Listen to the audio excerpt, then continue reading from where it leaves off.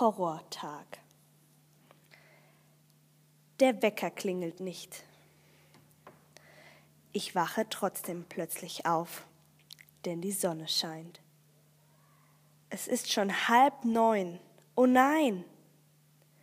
Der Schultag beginnt jetzt gleich und wir haben in der ersten Stunde eine Mathearbeit.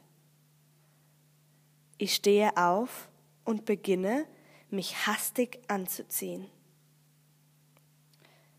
Keine Zeit zum Frühstücken.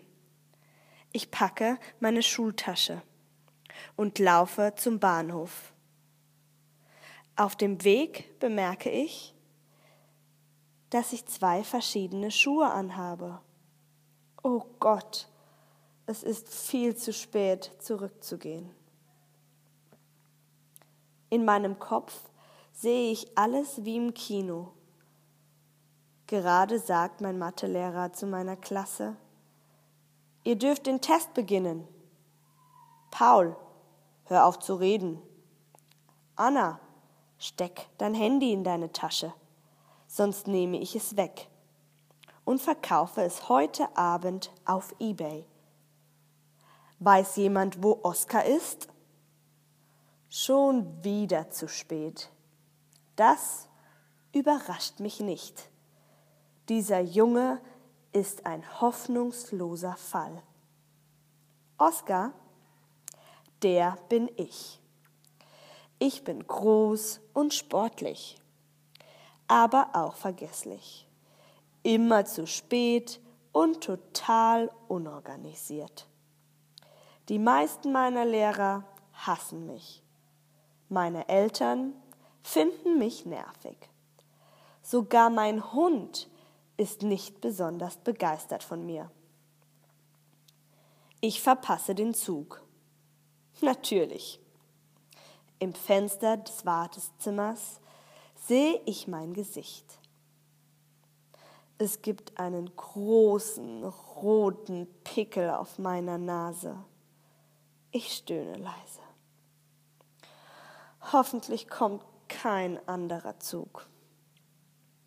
Einer kommt. Fast sofort. Im Unterricht sagt mir Herr Scharfmacher: Nett, dass du da bist, Oskar. Gut geschlafen? Ich werde genauso rot wie mein Pickel. Ich hasse sarkastische Lehrer. Der Test hat viele knifflige Fragen. Obwohl ich ziemlich gut in Mathe bin, kann ich heute einfach nicht richtig denken. Der Grund ist, dass Lina neben mir sitzt. Ich kenne sie seit der Grundschule und mag sie sehr, aber sie findet mich doof. Woher weiß ich das? Weil sie jeden Tag die Augen verdreht, wenn ich in ihrer Nähe bin.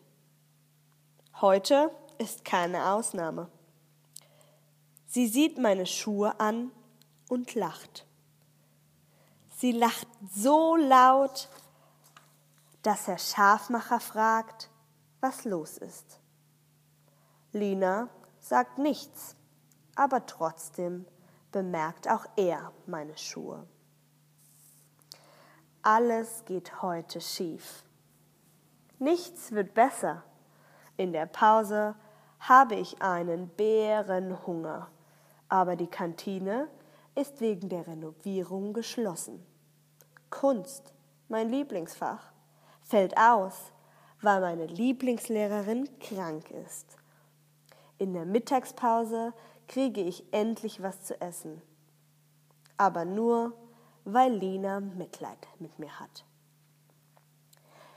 Statt sie zu beeindrucken, erwecke ich nur ihr Mitleid. Das ist mir peinlich. Am Nachmittag sollen wir Fußball gegen eine Mannschaft von einer anderen Schule spielen. Ich freue mich darauf, denn ich spiele immer in unserer Mannschaft. Aber ich habe weder meine Sportuniform noch meine Sportschuhe dabei. Die Sportlehrerin ist sauer. »Oskar«, sagt sie, »du machst mich wahnsinnig.« Aus Rache wählt sie statt mir einen großen Kerl aus, einen neuen Schüler, der toll aussieht, sehr männlich, wahrscheinlich mit einem Waschbrettbauch. Er kickt 5 Tore.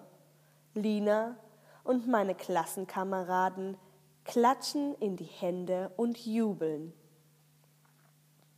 Nach der Schule möchte ich mit Lina nach Hause gehen, denn sie wohnt auf derselben Straße wie ich und sie begleitet mich manchmal. Aber sie und der Fußballheld verschwinden irgendwo und ich gehe alleine nach Hause. An der Tür unseres Hauses finde ich einen Zettel von meiner Mutter. Sie hat geschrieben: Ich fahre zum Supermarkt. Kannst du den Hundekot im Garten wegmachen? Dieser Tag ist einfach nicht zu toppen. Ich denke traurig darüber nach. Das Mädchen, das ich mag, verbringt ihre Zeit mit einem anderen, blöden Muskelmann. Ich fühle mich einsam und deprimiert. Mein Pickel wird immer größer. Mein Mathelehrer findet mich dumm und unhöflich. Und ich werde bestenfalls eine 3 für den Test bekommen. Meine Sportlehrerin hat die Nase voll von mir, da ich so vergesslich bin.